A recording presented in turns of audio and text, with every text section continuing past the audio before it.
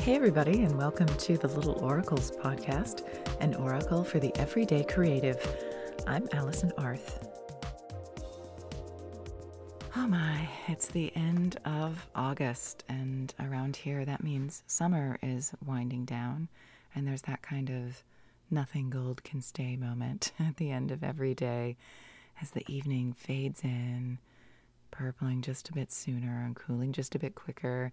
And it's a little bittersweet, because those bright high summer days are behind us. And that's why for today's Little Reviews episode, I've collected 4 books that, in each their own ways, echo that same bittersweetness or nostalgic feeling that comes at the end of the summer. Yerba Buena by Nina LaCour, Who Will Run the Frog Hospital by Lorrie Moore, and 2 books by Taylor Jenkins Reid, Malibu Rising and Daisy Jones and the Six. So without further hay bales and harvest moons, let's get into the little reviews. So let's start with Yerba Buena by Nina LaCour. So I reviewed another Nina LaCour book, We Are Okay, in episode 3 of this season, and I'll link that episode in the show notes in case you missed it. And I mentioned Yerba Buena in that review because it was a bit of a splash for Nina LaCour last year, and because it was her first quote-unquote adult novel. She's typically touted as a YA or young adult author, and at that point I hadn't read Yerba Buena, and when I started programming my own reading list against the August reading theme of Bliss This Mess, I reacquainted myself with the book, and I thought it would be a really good fit. So Yerba Buena is a novel with a dual point of view. Not that it's first person, it's omniscient, but it's about 2 main characters, Sarah and Emily, and their stories unfold in tandem over the course of the novel. They are each working through some trauma and some hard knocks. They have a chance meeting.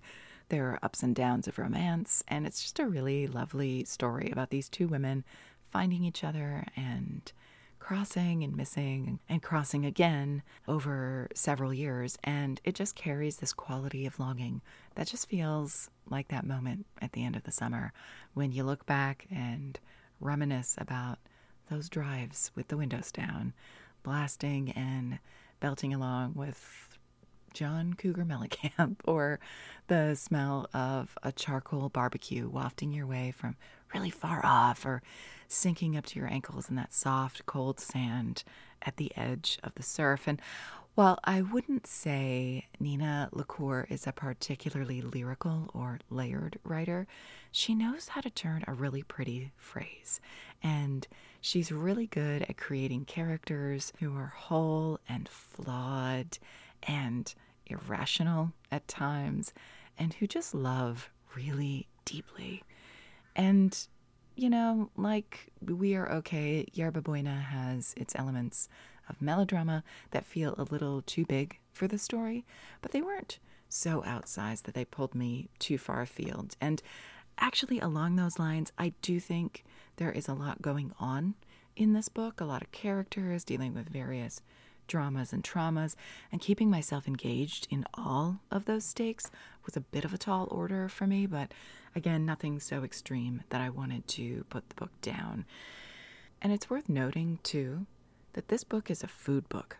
It revolves around the restaurant where our 2 characters meet, and around food traditions among families, and those moments when they come are really sumptuous, to the point that I kind of wish there were more of them. But overall, just a really nice little read, a nice little love story that isn't too happily ever after-y, just a nice little grounded tale of 2 people who fall in love and who muddle through all the faults and the fabulousness that entails. So next up, Who Will Run the Frog Hospital by Lorrie Moore. Okay, so I had never heard of Lorrie Moore until very recently, until my library suggested Who Will Run the Frog Hospital as a related title to something I checked out. I don't even remember what.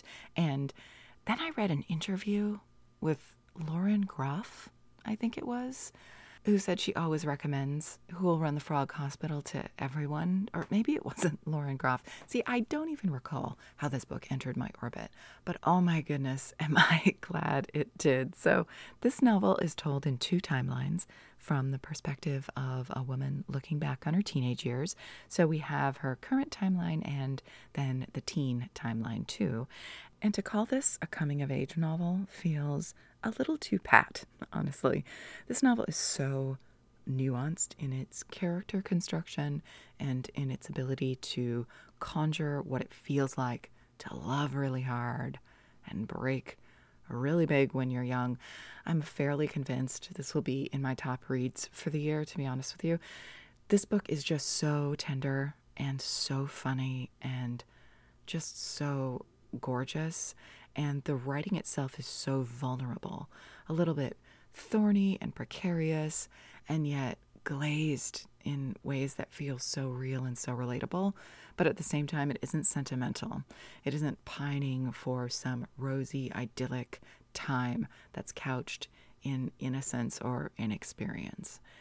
And in fact, at no point do we get the sense that our narrator is looking back as a foil to her current and complicated life. You know what I mean? There's no real sense of a confessional or a moment of catharsis through that nostalgia that she's experiencing. It's more like she's watching a film strip, kind of devoid of valuation or imposed meaning. And there's this great passage, actually, and it'll give you a taste of the writing too, that I think is indicative of this non-interpretive approach to looking back into memory. So here it is.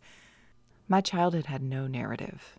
It was all just a combination of air and no air, waiting for life to happen, the body to get big, the mind to grow fearless. There were no stories, no ideas, not really, not yet.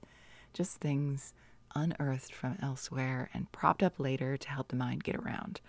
At the time, however, it was liquid like a song, nothing much.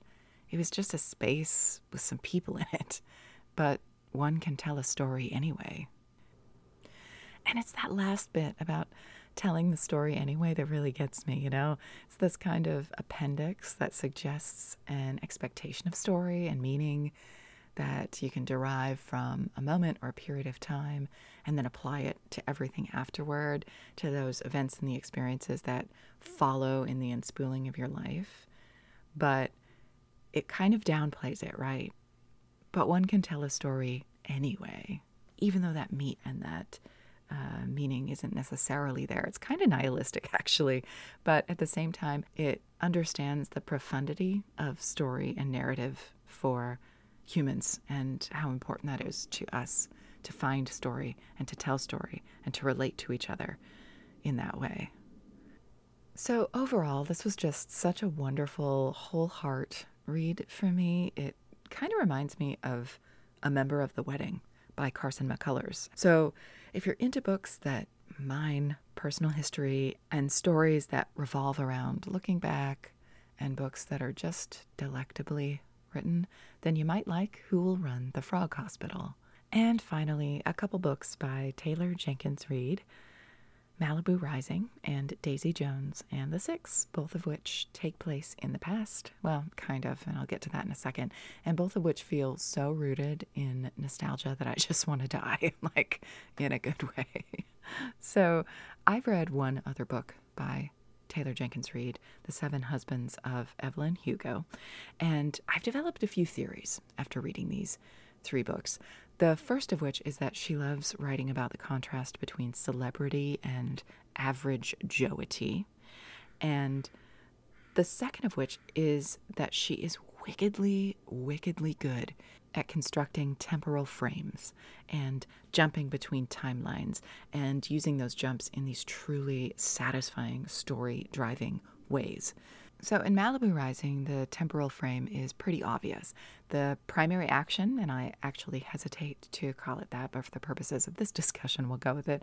But the primary action takes place in 1983 over the course of about 24 hours in the lives of the Rivas siblings, very close-knit crew of 4 brothers and sisters who are throwing their annual star-studded end-of-summer bash at the oceanfront Malibu mansion where the eldest sibling Nina lives.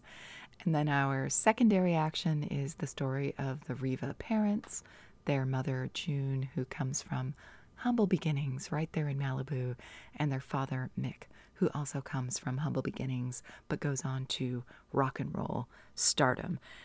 And in Daisy Jones and the Six, the temporal frame is a little subtler, and it relies on the literal format of the novel, which is laid out like an interview in the vein of something you might read in Rolling Stone. So the primary action is in the story of the rise of this fictional rock group called Daisy Jones and the Six, as told by the band themselves and their managers and crew and close relations and biographers.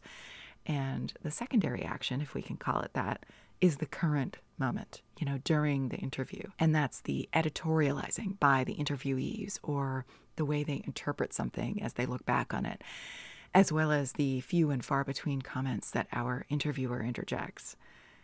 And, I'm not going to plot spoil either of these, because that's what really drives any Taylor Jenkins Reid book, in my opinion, that page-turning, what's going to happen next pacing that comes from really great character conflict and love triangles and all that kind of stuff. Kind of soap opera-y, pretty over the top usually, but really, really fun.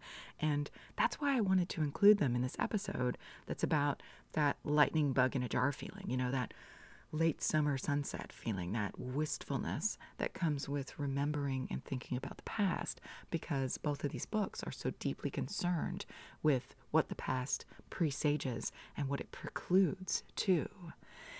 And since I'm not really going to talk about the plots, what I really want to talk about is just how pitch perfect the construction of these books is from a storytelling standpoint.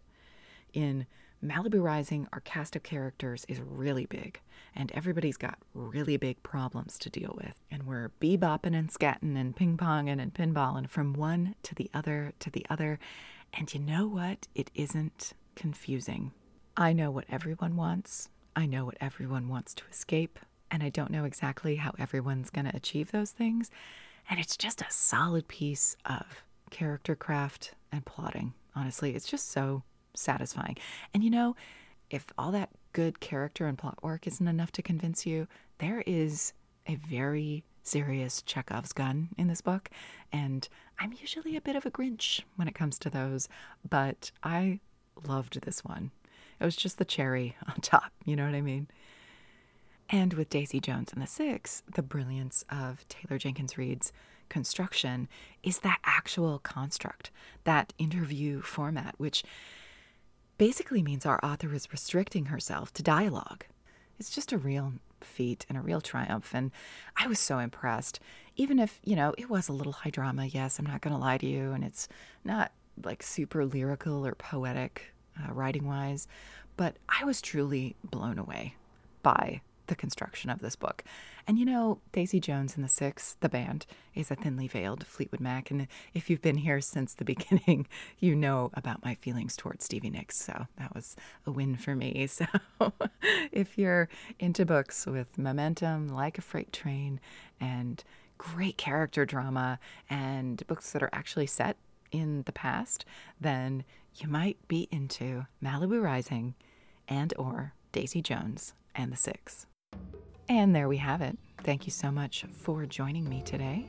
If you're loving what we're leaving here at Little Oracles, then by all means, share an episode with somebody, leave a rating or a review wherever you listen.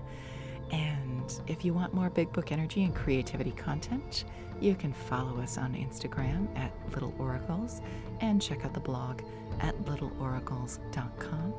And as always, take care, keep creating, and stay divine.